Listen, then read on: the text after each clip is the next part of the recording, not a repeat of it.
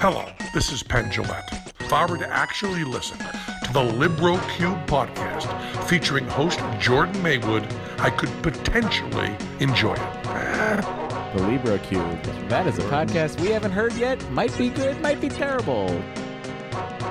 The LibroCube podcast with host Jordan Maywood. All right, here we go. This comes to us from our good friend Jordan Maywood. Steamed clams. You call hamburgers steamed ham? Yes. Hello, welcome to the LibroCube. My name is Jordan Maywood, and I am the lackadaisical LibroCuberlist. This show, this episode, and most are ones in which I discuss all the media I have consumed. Why would you listen to this? I don't know. Is there someone who has listened to all of them? No, that would be insane. If you are that person, if such a person exists, because there's always been at least one download, right? There's always one, minimum. Are you that crazy person? If you are, I want to meet you and buy you a Venmo you something because we can't leave our houses. Get you something from your Amazon wish list. Yeah. How would you prove it? I don't know.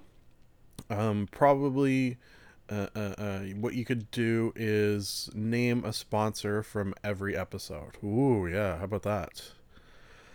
It shouldn't take you too long to compile that. No big deal. Or NBD if you prefer, and I hope you do. Okay, so at the top of the show, I should say things like, if you have not consumed some of this media yourself, the potential exists that I could spoil it for you, and I don't want to do that. So I warn of it. Without further ado, I will push a button that will get us started like this.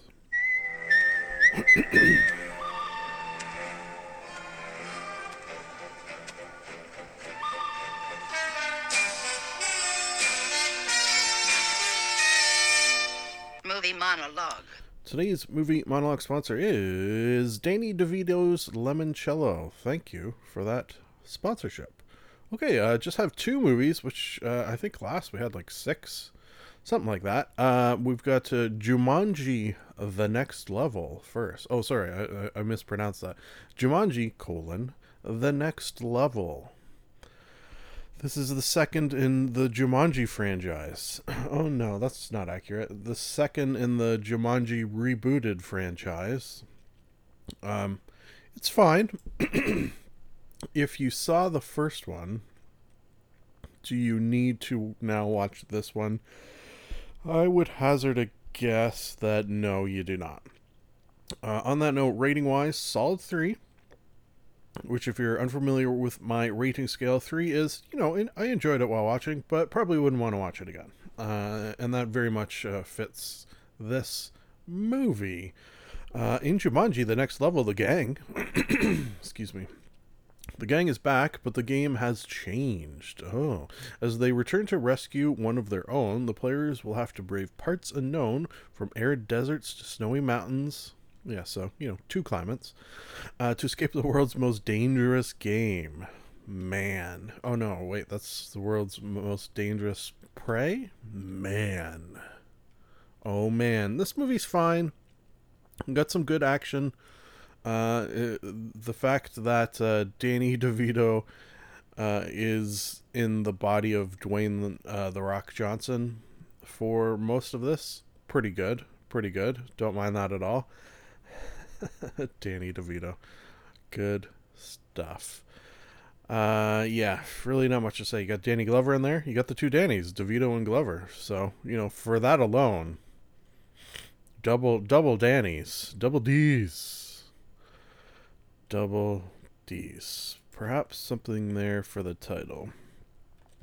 Double D's, Danny Glover, DeVito. From time to time, I have a title prepared before I start the episode if something jumps out at me. Usually I do not, and this is one of the cases where I do not. Moving on to movie the second, Life of the Party from 2018. This is basically back to school with, instead of Rodney Dangerfield, we've got Melissa McCartney. That's basically what it is. Not to say that's a bad thing. Similarly, you know what? I'm going to go 3.3 on this one. Enjoyed while watching. Probably wouldn't watch again, but, you know, maybe I would if the mood really struck, because there was a lot of funny people in this. Stephen Root, for example. Gillian Jacobs, you say? That's funny. It's something the missus did, because this came out in 2018, and Gillian Jacobs is playing a high school student, a friend of Melissa McCartney's daughter. Let me read the IMDb. Maybe that'll start us off, actually. After her husband abruptly asks for a divorce, a middle-aged mother returns to college in order to complete her degree. So this middle-aged mother, who's going back to school with her daughter and her daughter's friends, one of which is Gillian Jacobs, who is only like a couple of years younger than Melissa McCartney, but she's playing a college student. So that's, you know, interesting. Maya Rudolph, I think, definitely falls into this category that I have, and I've mentioned this from time to time. Movie or actors or actresses who, if Maya Rudolph is someone who, if she is in the thing, I'm going to like the thing. Yeah, basically that's what it is. She ups everything she's in and makes it better. Her scenes in this movie, 5s out of 5s. I could watch the whole movie with just her, basically. And why don't we have that, Maya Rudolph? Why don't we have that? It's just sort of a dumb, sort of heartwarming fun, which in these trying times, very much appreciated. So for that reason, if anything, this is a good movie, and I do recommend it. Life of the Party. Of the Pate. Okay, let's push another button. Hey, we're flying along here.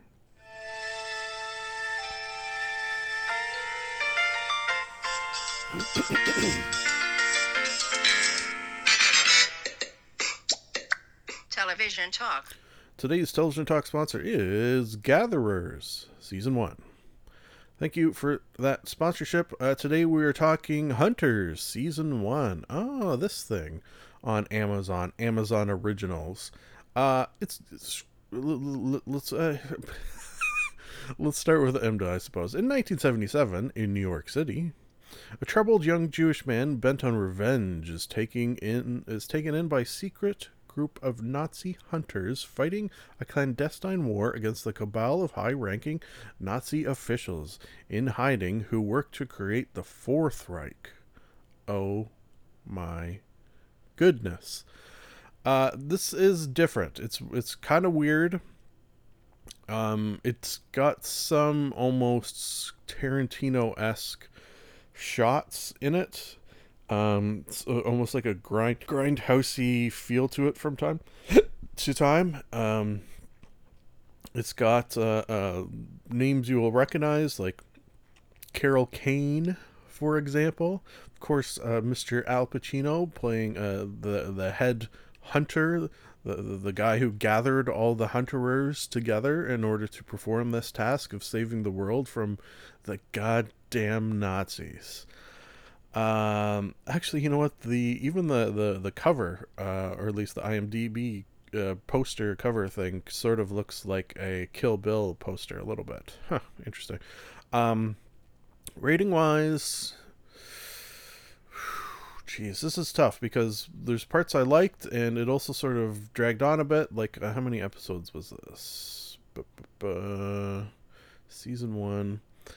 Yeah, this is going to be a hard one to rate. And, you know, this is just going to sort of prove the fact, which I've said before, and not that you wouldn't believe me, but I never know what I'm going to rate things going in. I just put them down, and then whatever pops into my head when I come to that part is what it gets. Definitely 3 in terms of enjoying while watching. Would I watch again? I don't think I would. I don't think I would. And I don't know if it was how it was written or how it was acted or what, but it just felt sort of mediocre. Yeah, that's a sad sort of thing to say, and in terms of mean things to say, that's probably among the higher. Like I usually don't say bad things. It's just like I got to the end, and I don't know if they're making a second season, but my desire to watch a second season of this does not really exist, to be honest. So I don't know, just sort of a little bit bleh. A little bit just sort of, you knew what was going to happen 1 minute to the next. Yeah, the stakes never felt that high, maybe. I almost can't put my finger quite on it, which is unusual for me. So, I don't know. I'll tell you what. Audience participation time, which I try and fail at a lot. Have you seen this? What did you think? Am I crazy in that it was good and I enjoyed it, but it just sort of was kind of like, it's something that I experienced that, of course, TV watching is usually a passive experience, but this even more so than normal. It's extra passive experience of this show. That doesn't make any sense, so let's buzz your button. Conan the Librarian. Don't you know the Dewey Decimal System?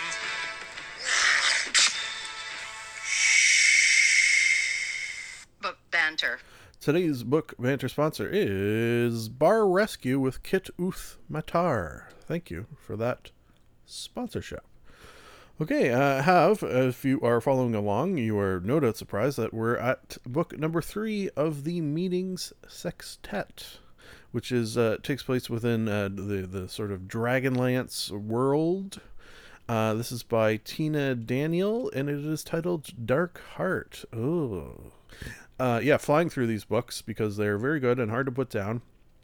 I've thoroughly enjoyed this series so far. Everyone loved. Can I go 5 out of 5? I don't think I can, but I am going to go 4, a powerful 4. Not even just a normal 4. This book gets a 4 with attitude.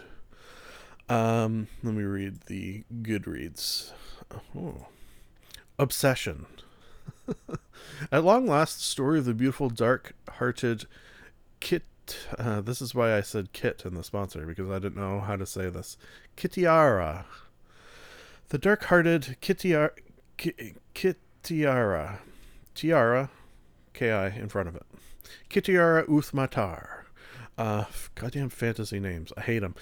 This compelling novel tells the story of the birth of her twin brothers, the warrior Caramon.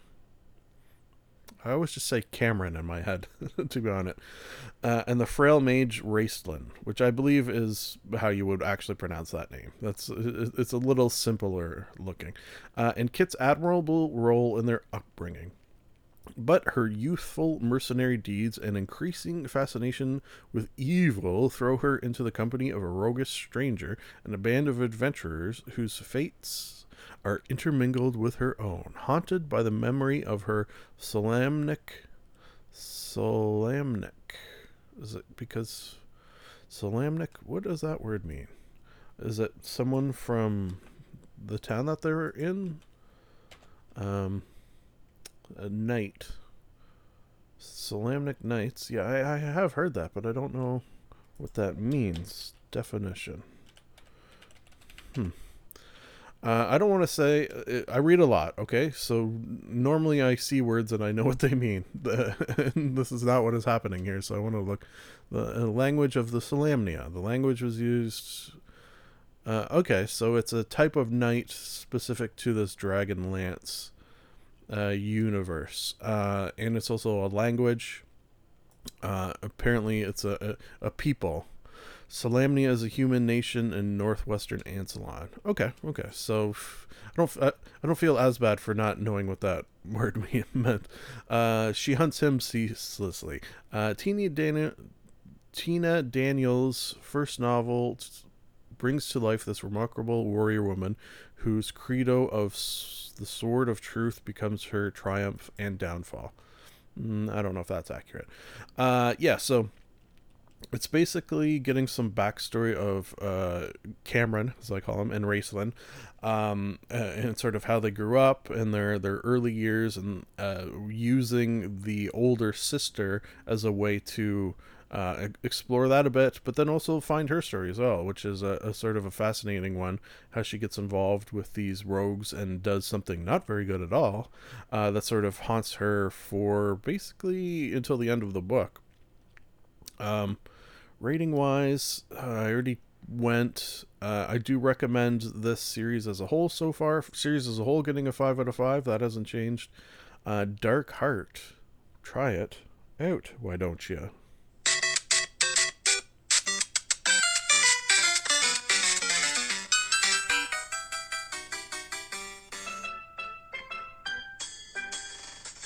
Game Gabbin. Today's Game Gabbin sponsor is the Wayward Bar. Thank you for that sponsorship. Okay, we're talking Fallout 76. Yes, I have returned for the third time, I think. I'm pretty sure it's the third time since purchasing this many moons ago when it first came out. I am one of the few who have enjoyed this game. Yeah, I guess just period. A lot of people hate on it. The hate is strong for this game for some reason. I think it's because there was an expectation that it would be like Fallout, New Vegas, or Fallout 3, or even Fallout 4. But it's not. It's similar, and its similarities are enough that I've always had fun playing it. And with the recent update of the Wastelanders, I think it is, if anything, it's not farther away from those games that people were hoping it would be like. If you're unfamiliar, this game, it's online. It's a giant map, and you sort of go around killing stuff, gathering resources, building your base. I got a really cool base I just sort of finished building. Very, very proud of it. If you don't like the base building, that's going to take away a lot of the fun that you could have in this. So I can understand both people not liking base building and therefore liking this game much less, but I do like base building. This DLC, this expansion, I suppose you would call it, adds real humans to the world, which was a lot of people's main complaint. Like originally when this game came out, it was just sort of you and any players you met along the way, and that was it. There was never really any humans other than dead ones, other than skeletons, and there was robots, and there was computer terminals, and that's sort of how you were interacting with the world. But now there's sort of living, breathing humans walking around that you can interact with, give you quests. You're gonna have to choose sides between raiders and I forget what the other faction's called. The other faction, to be honest, I didn't pay much attention to. As soon as I saw the possibility exists that I could join up with the raiders, I'm like, okay, yeah, so this is kind of cool. This is the early days of raiders in the Fallout universe, and I can be a part of that. That's kind of cool. And plus, being evil is pretty fun. Not that I went super evil. I went medium evil. Medium evil is quite often the most fun. Chaotic neutral, let's call it. So the main story here involves around it's kind of cool. It's almost like a heist a little bit. Revolves around a vault that is filled with all the gold from the US. So basically they emptied Fort Knox and put it in this vault, and it's our job to get in there so we can use this gold to back our currency to start up. This part, it kind of didn't make sense to me. In a post-apocalyptic where, radiation, everything's been destroyed, do you really need to start up a new infrastructure based on on capitalism, using golds to back things? What's wrong with caps? I don't know. It's just sort of strange. Like they wanted to remove the barter system, I guess, because I don't know. It's a little iffy, but still fun. The sort of gathering of a team, having to do things to help each of your team members. It was a sizable mission. Like it took me a couple of days of play, like quite a few hours to work my way through, and I had fun. I had heard online after I chose the Raiders that the Raiders is the funner of the two ones to go, which sort of makes sense. And you've got, who do you have? Your sort of cast of characters. There's a super mutant girl named Gale, and her little girl companion. That was an interesting interesting sort of juxtaposition there. How this if you're unfamiliar with super mutants in Fallout games, normally they're somewhat mindless, just attack you and try to kill you, but this one still has that sort of barbaric anger a little bit and carries around a goddamn massive minigun. But at least won't kill you on sight, so that's nice. And then this little girl who's pretty crazy reminded me a little bit of Tiny Tina from, is it Tiny Tina? I think it is, from the Borderlands 2. A little bit like that girl. Then you've got a guy in a tuxedo who's like a sort of a spy kind of guy. I guess I'd never noticed that sort of James Bond comparison. And then there was a demolitions expert, ghoul. Ghouls are people who have been irradiated to such a degree that it's sort of changed them into these things. They almost look like lepers a little bit. And who was the other one? There was somebody else. There's those two, ghoul. I'm forgetting somebody. Who am I forgetting? Or was it just those three? Maybe it was just those three. And then the head of the Raiders, of course. She was sort of there as well. Tough as nails, don't mess with me type girl who's got together these people who would, probably kill you if you weren't helping them try to get this gold. So I did that. I did the main story mission. Then I went to another mission called Ally Mission, where you can get like an ally for your base. Where someone will come and move in there, get you stuff, help you with things. You have to complete a fairly sizable mission for them as well in order to sort of build up your reputation with them. I went with the a girl, an astronaut who had sort of crash landed. She had been in a deep freeze, a deep sleep this whole time, so didn't know the apocalypse had happened. So I thought that would be sort of a cool one as well. And we're in love now, I will say. She sort of moved into my place. I've completed all of her missions. Now, we just sort of hang out in the house that I built. And that's where we are now. Okay, so Fallout 76 I've always enjoyed, so my ratings, if anything, okay, this is what we'll do for my rating of Fallout 76 now, at this date. Whatever rating I gave it last time, I'm going to give it that, plus an additional 1. Yeah, I'm going to add a 1 onto it. Oh, how about that? If I gave it a 5 the last time, that's not accurate. There you go. That's a little caveat at the end there. Charlie bit me.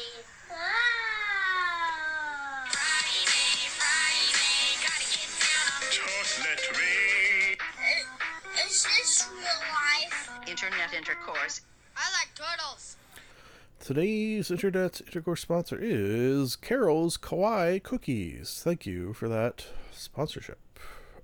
Item of the first, Jim Murphy's My Secret on Running Great RPGs. So this video really of D&D related videos that I watch on a weekly basis, which is a lot. This has been one of the best that I've seen in a very, very long time. I've spoken of Jim Murphy on this podcast before, and my sort of great respect for him. His knowledge and the tools that he has built over his years of being in this this hobby of role-playing games and Dungeons and Dragons and innumerable other games of its ilk.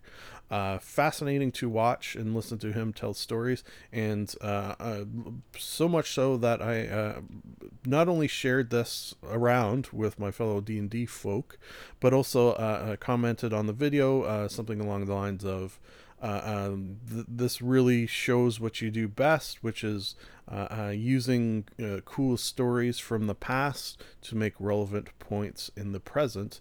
To which he replied something very nice and a pleasant interaction with him as well. So that's always sort of fun. What are his secrets? You watch the video first and foremost, because he's gonna tell it better than I. But and you know what? I'm not even gonna make the attempt. But one thing I am gonna say is that what this video will do, which I think is most impressive, is make you think of things differently.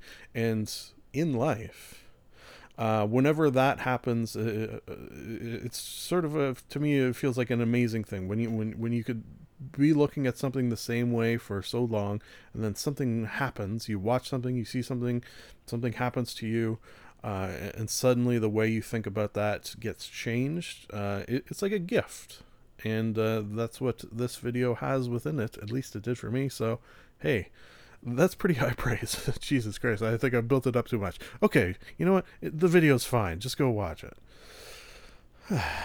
Moving on to Slightly Civil War with Yahtzee and Jack Packard. Yes, from over on Escapist, which is a YouTube channel I have. Probably one of the first YouTube channels I just subscribed to because of Zero Punctuation, which is Yahtzee Crowshaw's long-running series. Been around longer than this podcast even. Oh, wow. So the Slightly Civil War, basically they'll pick a topic. They've only done 2 so far, but a very, very cool idea where it's almost like we didn't have this when I was in high school. Debate club. I know of the existence of debate club. Why am I saying it funny? Debate club. Debate, but we never actually had it. Yeah. Anyways, so it's sort of like that where they'll toss a coin to decide who has to argue which side of an argument, and usually it's tough because the argument, like what was the first one I watched? Should games like Dark Souls have difficulty settings? Now that one was tough because guaranteed Yahtzee thinks they should not. In fact, I think at the end he even sort of admitted, I'm pretty sure he admitted, or at the very least he is more likely to think that they should not. And yet in the coin toss he had to argue for, whereas Jack Packard had to argue against, which I feel like was tough on both of them. Which makes it interesting. That being said, I wonder if it makes more sense to actually choose which. Okay, how about this for an idea? Get a subject like this. Dark Souls. Should games, very difficult games like Dark Souls, have difficulty settings? Now, if one of them wants to have yes and one of them wants to have no, that's fine. Let them have that. Now, if both of them want to have yes, then you flip a coin. Or if both of them want to have no, then you flip a coin. Yeah, I think that would work better. Like, yeah. The other one was Zelda Breath of the Wild. Was it really as good as people think? Jesus Christ, that'd be hard to argue. I think Yahtzee had to argue against, which he is. You know what I've just realized? Give him the negative. He'll do it in a comedic fashion, but whatever the negative opinion is, give him that one, and he'll run away with it. Love him, but you know. Sayla that. Fuck, it's falling apart at the end here. I'm tired. Okay, moving on from that to Paolo from Tokyo, A Day in the Life series. Yeah, this is something that the missus really jumped on board. I think I like some nights we'll watch something and then, you know, not quite ready for bed, so we'll throw on something from YouTube. Mikey Chen is a go-to. Dancing Bacons. We tend to like these sort of peering into the world of Asian stuff. Particularly Japan has always been my favorite. So what this guy does, Paolo from Tokyo, he's not Japanese, I don't think. You know what? I was thinking last night when we were watching it, and I was kind of high, so we'll keep that in mind. He looks a little bit like, and there's no, that's kind of a mean thing to say. What the hell? He'll never hear this in a million years, and neither will anyone else. He kind of looks like a character created in Skyrim or Oblivion. Yeah, probably Oblivion. He kind of looks like a character created in Oblivion. It's just something about the lighting that he uses. It's very, very harsh, I think. So, if you do hear this, Paolo, all you need is less harsher lighting. And I bet you anyone in that lighting would look like a character created in Oblivion. Anyways, so we've watched a bunch, including Salaryman, Housewife, Delivery Driver, and I think what's most fascinating about this is how different, just period, how different it is in Japan, in Tokyo, compared to, say, here in Canada. The Salaryman, and actually all of them, sort of show, but the Salaryman in particular, sort of show the work ethic over there and how it differs from sort of Western society, I suppose you could say, and just sort of the crazy hours and hard work that they're constantly putting in. One thing he mentioned in one was that Japan has the third highest GDP despite being a country the size of California. So that's sort of fascinating as well. And it probably, you have to assume, has a lot to do with the work ethic that is seemingly sort of ingrained in the people there. Sort of fascinating to watch. And I recommend that and all of the things I spoke of in this internet intercourse. Folks, we did it. Nice short episode there. 31 and change minutes. Not too shabbles. I suppose that leaves the final thing to say, which is always the final thing, which is, oh God, it's nice to be nice to the nice. This is the end of the show. A sincere thank you for listening. Time to plug some things, and I do not mean butts. You can like us on Facebook. You can follow Jordan_Maywood on Twitter. You can subscribe and comment on iTunes.